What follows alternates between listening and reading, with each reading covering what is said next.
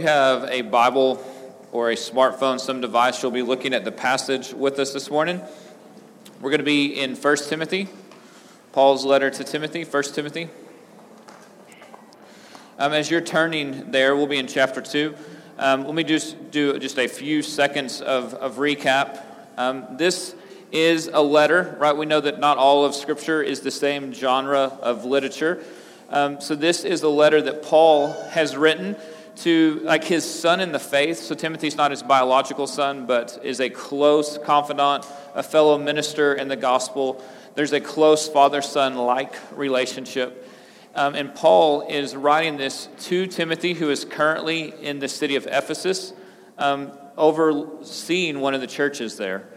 And he's looking to minister to the church. So it's kind of a public letter and a private letter. So it's addressed to Timothy, but it's for the whole church. And he is setting up basically the household of God and wanting him to say, look, the church has a unique role to play in the world. And the false teachers that have emerged, we've got to deal with those, and we've got to order some things. And so this letter is written probably somewhere around 62, 63 AD. It's after the book of Acts was written. Most likely, from what we understand from church history, Paul got out of prison for a while, had 2 or 3, 4 years of freedom again, was rearrested and put to death by Nero. And so this would have been in the early to mid-60s. So we're going to read all of chapter 2. So we'll start there, and then we'll do a little additional introduction. First of all, then, I urge that supplications, prayers, intercessions, and thanksgivings be made for all people, for kings and all who are in high positions, that we may lead a peaceful and quiet life, godly and dignified in every way. This is good, and it's pleasing in the sight of God our Savior, who desires all people to be saved and to come to the knowledge of the truth. For there is one God, and there is one mediator between God and men, the man Christ Jesus, who gave himself as a ransom for all, which is the testimony given at the proper time. For this I was appointed a preacher and an apostle. I'm telling the truth, I'm not lying. A teacher of the Gentiles in faith and truth. I desire then that in every place the men should pray, lifting holy hands, without anger or quarreling. Likewise also that women should adorn themselves in respectable apparel, with modesty and self-control, not with braided hair and gold or pearls or costly attire, but with what is proper for women who profess godliness, with good works. Let a woman learn quietly with all submissiveness. I do not permit a woman to teach or to exercise authority over a man. Rather, she is to remain quiet. For Adam was formed first, and then Eve, and Adam was not deceived, but the woman was deceived and became a transgressor. Yet she will be saved through childbearing, if they continue in faith and love and holiness with self-control. All right, so chapter 2 of 1 Timothy may feel a little disjointed from where it starts to where it ends. It may not feel disjointed to you because you're simply offended at the moment, because it doesn't come across very politically correct. It may be that you came with some trepidation this morning. It may be that you came with a high level of anticipation at my discomfort. But there's a reason that we preach books all the way through. Because one, it's far easier to skip a passage like this. Okay? But that doesn't do Scripture justice. It doesn't force us to do the hard work of wrestling with what does the text say. There's another thing. The reason we teach like this is because we need to remember when we see something that kind of leaps off the page and goes, whoa, I want to deal with that we can't leave the overall context of the whole book behind. And so remember what Paul is writing to Timothy. What is he doing here? His concern is that the church in the local community would be like this buttress of truth, of light. It would be a foundation where gospel would go out so that Jesus is worshiped, so that there would be a base of mission to the world, so that more people would come to know Jesus and worship him. And so if we have to remember the thrust overall is that Paul is wanting the church to play its rightful place in a community and in society for the good, the glory, and the worship of King Jesus. Right? Like that's the thrust of his book, his letter. And so now he is going to write about specific issues in Ephesus that he wants to begin to clarify.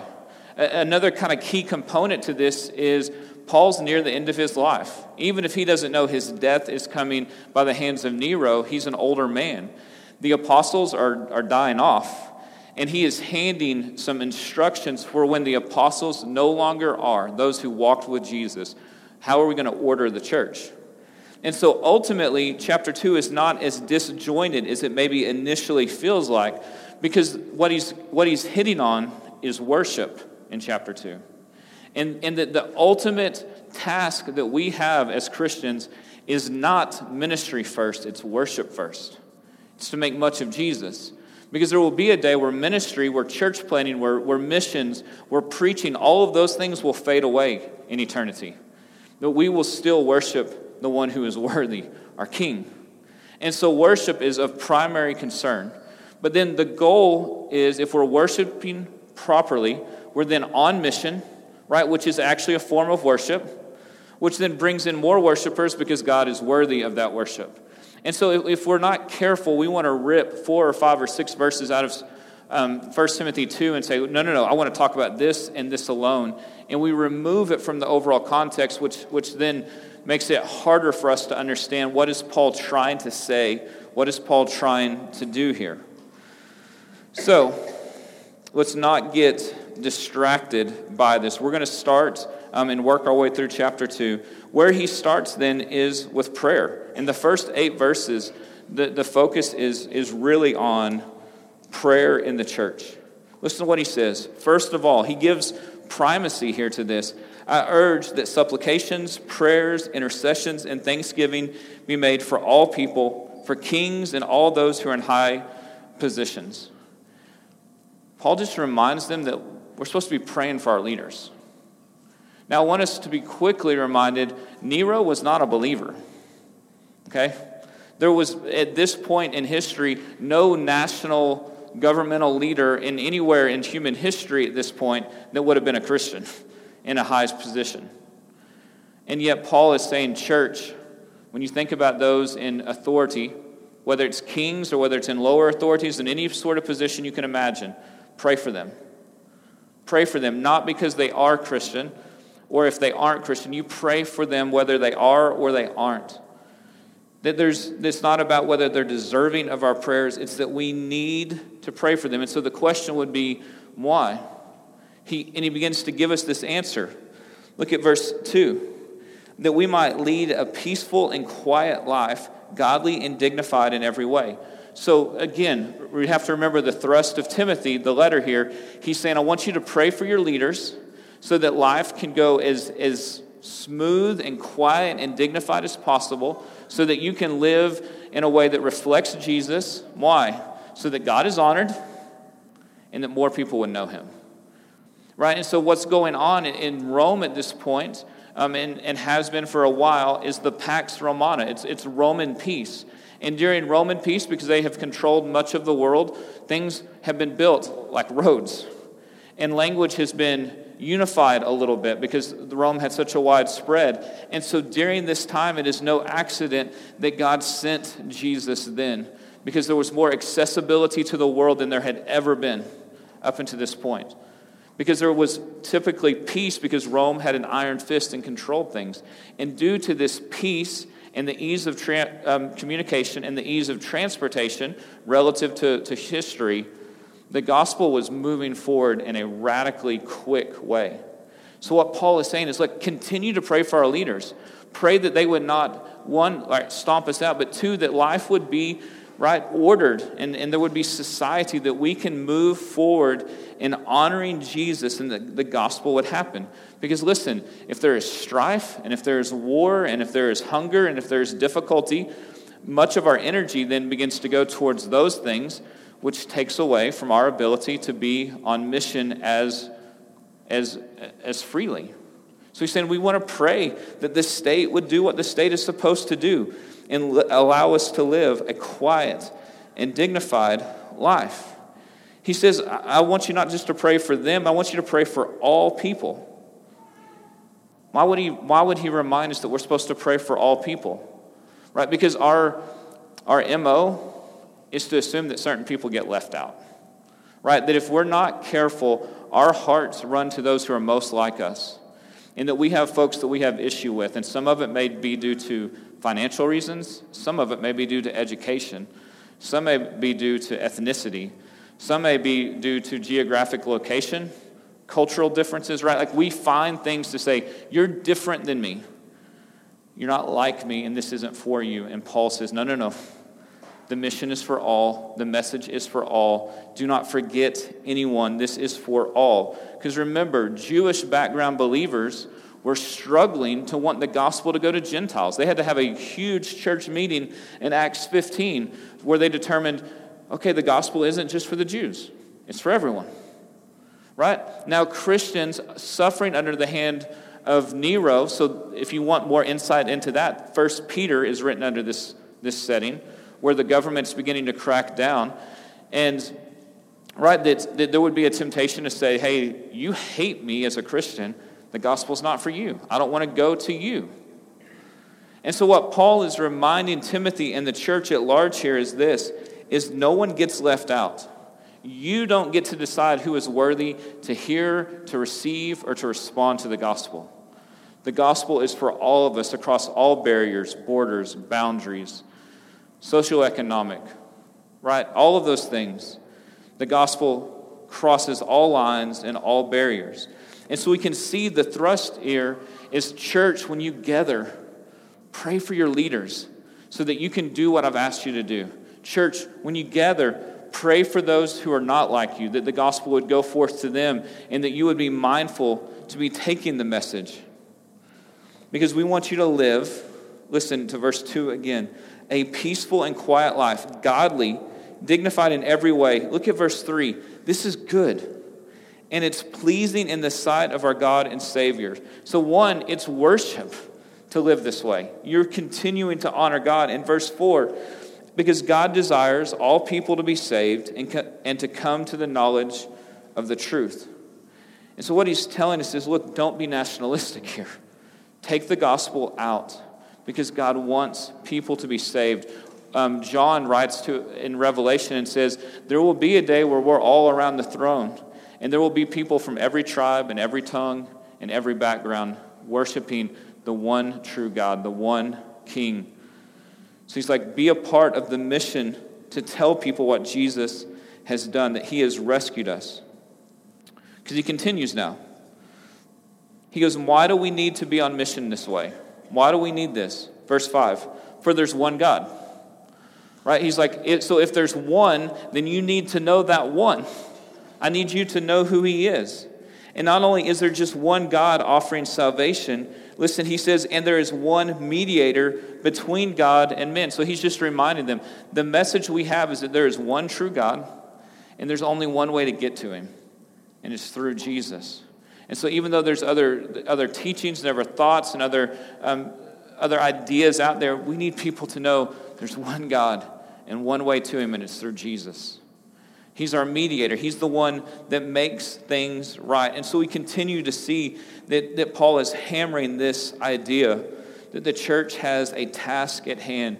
It's to make much of Jesus, and it's to bring others to know him, to have the opportunity to hear and to respond to God's call of salvation. We see the gospel beginning in verse 5. The man Christ Jesus. He's reminding us, right, that the man came, that Jesus put on flesh. That's the incarnation. That God left heaven and came to rescue us. And so he just quickly lays out some of these big tent poles of the gospel. The man Christ Jesus, who in verse 6 gave himself as a ransom for all. Isaiah 53 says it this way. In verse 12, because he poured out his soul to death, He was numbered with the transgressors. He bore the sin of many and makes intercession for the transgressors. Right? That Jesus was a substitute. He was a ransom. He paid the price to mediate peace between us and God. Right? So he says, look, there was a man who came and walked in the flesh, Jesus, who was also God, and he lived the life that we were supposed to. He trusted God. He honored God. He did not sin. He did not rebel. He followed everything, every letter of the law perfectly. And as he does this, then he's able to mediate, step in as our substitute in our place, and take the wrath, the judgment of God, to pay the price to redeem us. So God is satisfied by his offering. And then he's resurrected so that we are reminded that he is still able to mediate on our behalf. He's still able to intercede on our behalf. Verse 6, he gave himself as a ransom for all, which is the testimony given at the proper time. That Jesus is our atoner, our redeemer, our mediator, our rescuer, our savior. That he has done it. So, what is Paul doing here? He's reminding us of the primacy, the need for prayer. Are we praying to God believing that this gospel still saves, that it still redeems? And if we are, then we're praying for those who are far from the gospel. We're praying for those people who seem to be angry and hostile to the gospel. Do we come and gather and ask God in your supernatural way, this isn't just for our sake, but would you save those who right now hate you? Because we were once rebels as well. Do we come to him in this manner? Do we come expecting him to do it? Or has prayer become this kind of rote thing of, well, it's a church service, so we better pray at least once or twice? Or do we really expect God to work and to move and to intervene? Do we ask him to do this? So he continues. Look at verse 8. So he says, so I desire, right, he begins to give some practical things here, that in every place the men should pray, lifting holy hands without anger or quarreling. Why would he mention without anger or quarreling? Because he's told us in chapter 1 that there are false teachers who are leading vain discussions and senseless conversations. Right? You have enough vain discussions and senseless conversations, you're going to quarrel and be angry. Right? He's saying, like, look, when we come to pray, one of the things that would hinder us would be broken relationships with others, would be anger, but it would also be sin. In Psalm 24, we see this idea of holy hands. This is verse 3 of Psalm 24. Who shall ascend the hill of the Lord? Who shall stand in his holy place? He who has clean hands and a pure heart, who does not lift up his soul to what is false, and he does not swear deceitfully. And so we understand that in Scripture, lifting up holy hands was a way of externally showing something that's happened internally. Right? That when we're lifting holy hands, it's not just that our hands are physically clean. It's that we're saying, I can offer my hands to you because my soul is clean. Right? Because I'm walking in a way that's pleasing and obedient to you. And we're able to do that because of Jesus. So he says, look, if you're walking in sin, you're not going to be quick to throw your hands up because you don't want to be outed.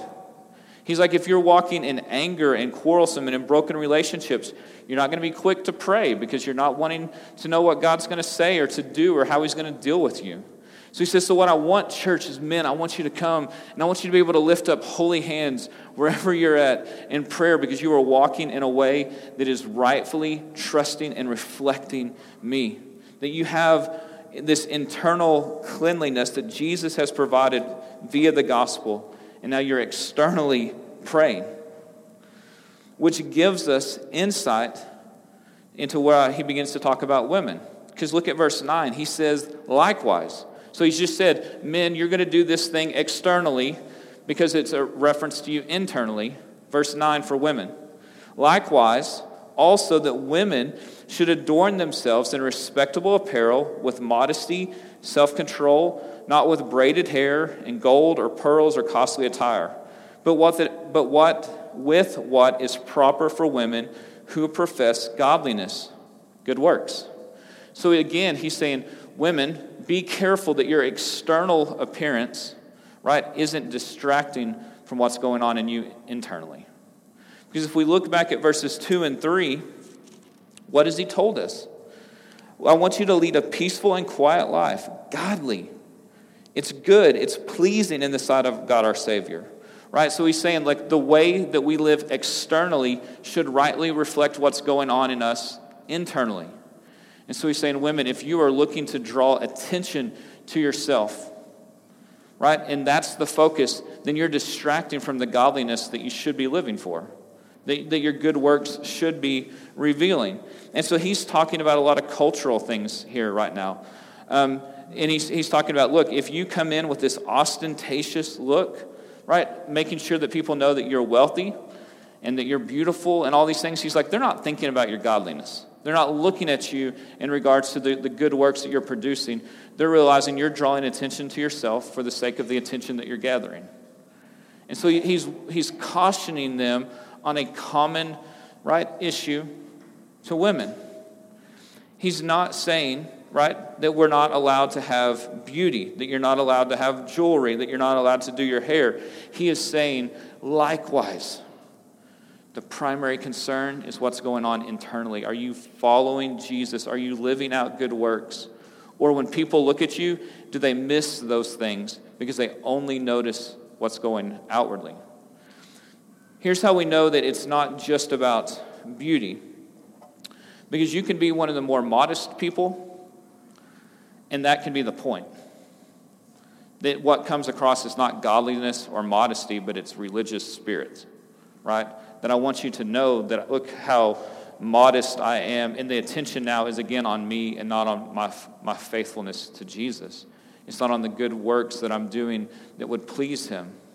So what Paul is saying is, look, who is the focus on as you gather? Is it on you and your attention, or is it on King Jesus, who is worthy of the focus and the attention and the worship? There was an issue in Ephesus at the time with wealthy women doing just really ostentatious things. And so he is addressing that because it's beginning to bleed into the church. So he continues and says, look, I want our focus to be internally. All right, which now begins to lead us into this last section, beginning in verse 11. I'm going to read it again. Let a woman learn quietly with all submissiveness. I do not permit a woman to teach or to exercise authority over a man. Rather, she is to remain quiet. For Adam was formed first, and then Eve, and Adam was not deceived, but the woman was deceived and became a transgressor. Yet she will be saved through childbearing, if they continue in faith and love and holiness with self-control. Now listen, if we're honest, you may be absolutely embarrassed by this passage. Right? Like that there's a level of discomfort, or you're just like, you know, if I could cut this section out, I would, because it's so offensive to our larger society. And I just want to say, like, I've got a godly wife who in most areas is like more equipped than I am. And I'm raising a daughter, right? It's like we have to wrestle with this passage honestly, with integrity, to see why is this here? What is Paul doing here? Because it does make us uncomfortable, and we should be asking the question, how is this good for women? Right? Like that should be the question we start with. And what I want us to see first and foremost is that what Paul is doing here, this whole argument is rooted in creation. Okay? That he takes this very specifically to Adam and Eve. And I want you to think for a moment in creation that there are some things that we have now that are broken, but they were created perfect, right, and good. So work is not a result of sin. Work was given to Adam in the garden while God was walking in the midst with him, while everything was right and harmonious and perfect. Work was given. It was a right and good thing. It was a gift from God. It was not a curse. And that we see that Adam and Eve were in relationship, and that it was right and it was good, and that they were naked and they were not ashamed. And then in chapter 3, things break when we sin and when we rebel against God, that things are changed. And so it's why now, right, work is not always seen as a blessing. It's not always seen as a gift. In its redeemed right state, it still is. It still is good for our soul. But we know that work has been, it's atrophied and it's been corrupted. And so it's the reason that you hate Mondays, right? And that people talk about retirement so much is because sin has affected work. But it doesn't mean that it wasn't created in perfection as a gift. What Paul is saying is, look, Adam was created first. God could have just as easily simultaneously said, and now men and women, right? But he didn't. He created man first. And this is not to get into value. It's not to get into worth. Men and women are created with equal value, with worth, both in the image of God. There's no one deserving more or less dignity at all. If those things have occurred at all, it is an effect of the fall that has broken things, that has created this disagreement and this strife between men and women, right? That would feel like that we're in war culturally because of this. But that the first created, the firstborn in Scripture tend to have a responsibility. Listen, it's a responsibility, it's not a right. And so Paul takes us back to creation to say, men, you had a responsibility because you were created first, that God has given you some responsibility to lead women, right? Again, this is not to boss, this is not to control, this is not to manipulate, it is to lead, right? It's to lead as we are led by God. But things are corrupted. And the reason Paul is talking about this is he's giving us a quick example of how it's been corrupted. That during the Genesis account, the accuser, the tempter, that Satan comes to Eve. And most likely the text kind of lets us know that Adam was there, but he interacts with Eve. Eve eats of the fruit and gives to her husband. And so he says, look, when we don't follow the God-given order that I've created that was right and purposeful and with intent, we are more prone and vulnerable to sin. Right? So he's saying, look, sin came in when the natural order here was thwarted. He is not saying that women are more susceptible to things. Right? He's just saying in that case, that's what happened.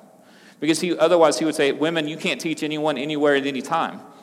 And that's not what he's saying. He's saying, look, I've given a God-created, God-mandated, rooted in creation the way it was meant to be, that men were to be responsible for leading women in a God-honoring way. And in the fall, it was subverted. Look, and so here's what it looks like now. Men, for the most part, you fight on one end of the spectrum or not. You're either super passive and you shirk your responsibility, which is what Adam did, or we grab it with an iron fist and we look to control and to manipulate and to own. And the really broken stage is when we do both. When we're actually actively passive, except with our words, we're violent and we try to control. Right? Like that we were meant to lead in a way that would honor God, that would look like God, that would rightly reflect God. And instead what we've done is we've broken it. And we haven't done those things. And so abuse happens, and manipulation happens, and control happens. And so when we make jokes about submission, they're not funny. It's not. Because, church, everyone in this room is called to submit. We are all under submission to something, or you're in out-and-out rebellion, which doesn't rob you of the opportunity to submit. Look, our children, we ask them to submit to us. And we're not saying we're better than them, but that we've been given a God-given role, a responsibility to shepherd them. And there will be a day where they'll kind of step out from underneath that a little bit when they're adults, right? We are called to submit to the government as long as they're not calling us to sin. We are called to submit to Jesus, who is a right and good leader over us. Jesus submitted to the Father, right, in our rescue. And so submission is not a bad word. It has been construed that way in society because we have done such a poor job right? And men, we're sinners and we haven't done it well. And so when we make jokes about submit, woman, right? That's what culture hears. And that's not what Jesus says. Jesus says, follow me. I'm going to take you to the Father. And we're safe with him, and we are secure with him, and we are better because of him. And so that when even women of ill repute come and sit at Jesus' feet, he's not lusting after them. He's loving them. We're seeing a man who you can submit to, living out what Genesis 1 and 2 had called us to do, except we are tainted with sin in Genesis 3, and Jesus wasn't. So Paul is saying, look, here's what I want you to do. In worship, right, because I want there to be order. Because I want the church to be healthy and I want the gospel to go forth. That men are called to lead. It's a responsibility in the home and in the church. And that's it, right? In the home and in the church. And it's not lording, it's leading. It's not about competency. It's not about value. It's not about worth, but it's about role. Here's how we know this, because in chapter 3, this conversation will continue as we talk about church elders. And he begins to give some character qualifications. He doesn't say, whoever does the job best, that's who you want to lead. He says, whoever has this character is who you want to lead. Because we know we can put up a man who has no character, who might get the job done, and it will crush everyone underneath them. So it's not about who gets the job done. It's about what the God-given role is. And so, listen, here's where we need to go now. Not in every area of life, or not in every type of teaching, is Paul addressing women. Because if we turn to Acts 18:26, we see Priscilla and Aquila. So Apollos began to speak boldly in the synagogue, but when Priscilla, a woman, and Aquila heard him, they took him aside and explained to him the way of God more accurately. If you look at 1 Corinthians 11, that women are talked about praying and prophesying in the church service, right? With some responsibility. And then in 1st, 2nd Timothy and Titus, right? In 1st and 2nd Timothy, Paul is writing to Timothy, who was taught by his mother and his grandmother. So what Paul is doing here is he is not saying, women, you cannot teach, period, end of sentence. But he's giving a certain proximity, a certain place where this is not going to happen.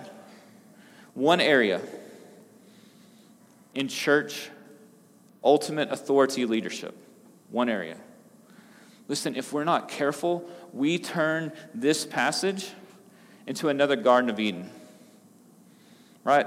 Where God says, look at all that you have to flourish. Look at all that you have to enjoy, but don't eat of this one. And we're like, why would you restrict me? And what happens but sin and rebellion and brokenness enter the world because we don't follow God. If we're not careful, we look at this passage where Paul says, in one area of the church, in ultimate preaching authority leadership, women, that is a role for men. And in the home, men, you lead your family as Jesus would have led them. Right? And we say, who are you to tell me what to do? Who are you to say that's right? Look at this one, and we focus in on the one rather than do you notice what he doesn't say? Anything else. Right? There's a reason that women are on the stage praying. The women are on the stage singing. Right? There's a reason that the women are teaching children right now. Right? There's a reason that women are going with our kids to camp this week. And it's not because it's a job for women. It's because they're gifted. And God has given us a call to ministry. Because remember the thrust of 1 Timothy 2. That God is worthy of worship and there is ministry to be done. And so he says, women, there's one area because of creation, because of the way I ordered things, because I created men first and then women, that you are going to take a seat behind men as they're leading in one area. And otherwise, it's open for you to make much of Jesus and to serve and to love. Now listen, through history, we have botched this. horrifically. Right? And there has been abuse and manipulation, and we've said things like, that means that women can't lead outside the home, and that means that women can't be bosses, and that means that women can't be government officials. Paul's not saying that. He's not going there at all, because there are women who are high-end, high-capacity leaders in every segment of the world. Yes, good and right. We should celebrate that. But he's saying in the church, trust what God has done in creation, even though it has been affected by sin and broken by the fall. That he is not forbidding other type of ministry. And so we'll continue that in chapter 3 as we look at elders and then deacons and what roles men and women have in this regard.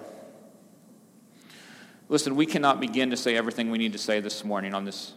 And I think it's key to be reminded that this is not a primary issue. Salvation is not at stake this morning if you are going, I'm not sure. Right? Salvation is staked on Jesus. These are secondary and tertiary issues where there is believers who disagree on this. Okay?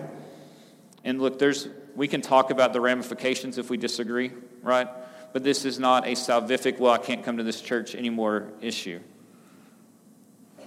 So we have then a final bizarre phrase. Verse 15. Yet she will be saved through childbearing, if they continue in faith and love and holiness with self-control. So if you read this at first glance, it seems like that what Paul is saying is women are more easily deceived, and you need to go home and have babies. Right? And to some degree, it is what the church has taught. Right? Inappropriately so. That he gave an example where the woman was deceived, but it wasn't that women are more likely deceived, because men are deceived by false teachers as well every day. Yet she will be saved through childbearing. So here's what's going on. In 1 Corinthians 3, Paul writes that, hey, so as we live our lives, if we're honoring God, if we're trusting God, if our internal matches our external, he's like, there's going to be a day where you're going to stand before Jesus and you're going to walk through a door of refinement, and you're going to have all of this stuff to show him, and you're going to be able to lay it down as worship because you trusted him and you had a life that followed and honored him. But then he says this, that for some of you, you're going to walk through that door of refinement, of fire, and everything in your life is going to get burned up. But you're going to still have your salvation as one who walked, listen, through fire. Through fire. Like that you were almost burned up, but all you got was your salvation. Right? What he is saying here is not that you are saved by childbearing. He's going to say you're saved even though you have to give birth to children. Right? That through suffering, through pain, because remember what was the curse in Genesis 3? Work is going to be hard, men and women. Childbearing is going to be painful. And through most of human history, childbearing has been one of the most atrocious, horrific things for women because of lack of hygiene or lack of medicine. Women have died, they've been maimed, right? Like until the last 100 or so years, it was a high-risk thing. And so he's saying, even though part of the curse was that you're going to have to bear children yourself, and so listen, when you're giving birth and it's painful and it's agonizing, and right, it's a reminder that we are sinners. That pain entered because we have rebelled against God, and this is a part of it. And you are very aware of it in those moments. So he's not saying, so once that baby comes, you're saved. He's saying salvation is offered even though childbirth is difficult and it's hard and it's painful. You're not saved by it. You'll be saved even despite it. Because what does he say? If you continue in faith and love and holiness and self-control. The curse and the pain reminder of our situation, but it doesn't have the final say. Jesus does. Jesus says that despite the effects of the curse that turned us away from God, that made us a gap that we could not cross to get back to him, Jesus steps in, born of a woman. Through childbirth we are saved. That he walked then the life we were meant to live, honored God with a sacrificial redemption death on our behalf, as our substitutes, and then beat sin, Satan, and death, and lives today to say that when work is horrible, it's an effect of the fall, and it won't be that way always. I'll restore it.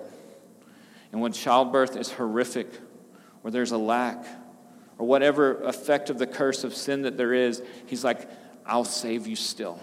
I'll restore you still. That doesn't have the final say. I do, and I'm making all things right, and I'm making all things new in my resurrection, in my return, in my restoration. So church, this passage, right, that feels so initially offensive is Paul saying, hey, let's live the created order. So women, will you submit to men as men submit to Jesus? So men, you better see it as a responsibility, not as a right.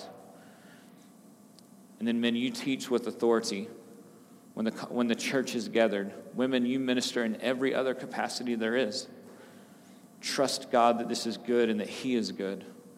And know that when you are reminded of our failings, of our brokenness, of our sinfulness, of our current state, that Jesus has brought salvation, in this world and our circumstances don't get the final say. Jesus does. The salvation is his, and he has given it. And thus, church, take it to the world, to all people, in all places, because Jesus is worthy. Listen, if you got questions, let's talk, okay? There's so much more we could do with this. We're going to stop here this morning. We're able, even though we ran through this fast, most of chapter 2 is going to be hit on in other places in Timothy, so we can continue these conversations. Please know that we don't put periods at the end of sermons, right? We continue this as we live life together, church. Let me pray for us.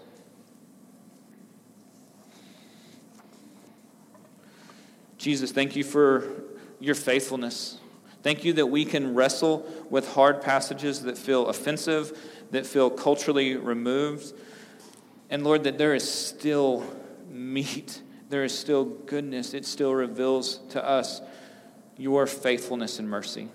So, Father, would we wrestle with these passages? Would we see if this makes sense, if it's clarifying? But God, ultimately, would we be reminded that the circumstances of our life and the effects of our rebellion and our sin do not get the final say because of you. That we have hope and peace and salvation because of you. And so would you speak to your church this morning? And would we honor you with our worship, which is both the songs that we sing and the lives that we live. In Jesus' name, amen.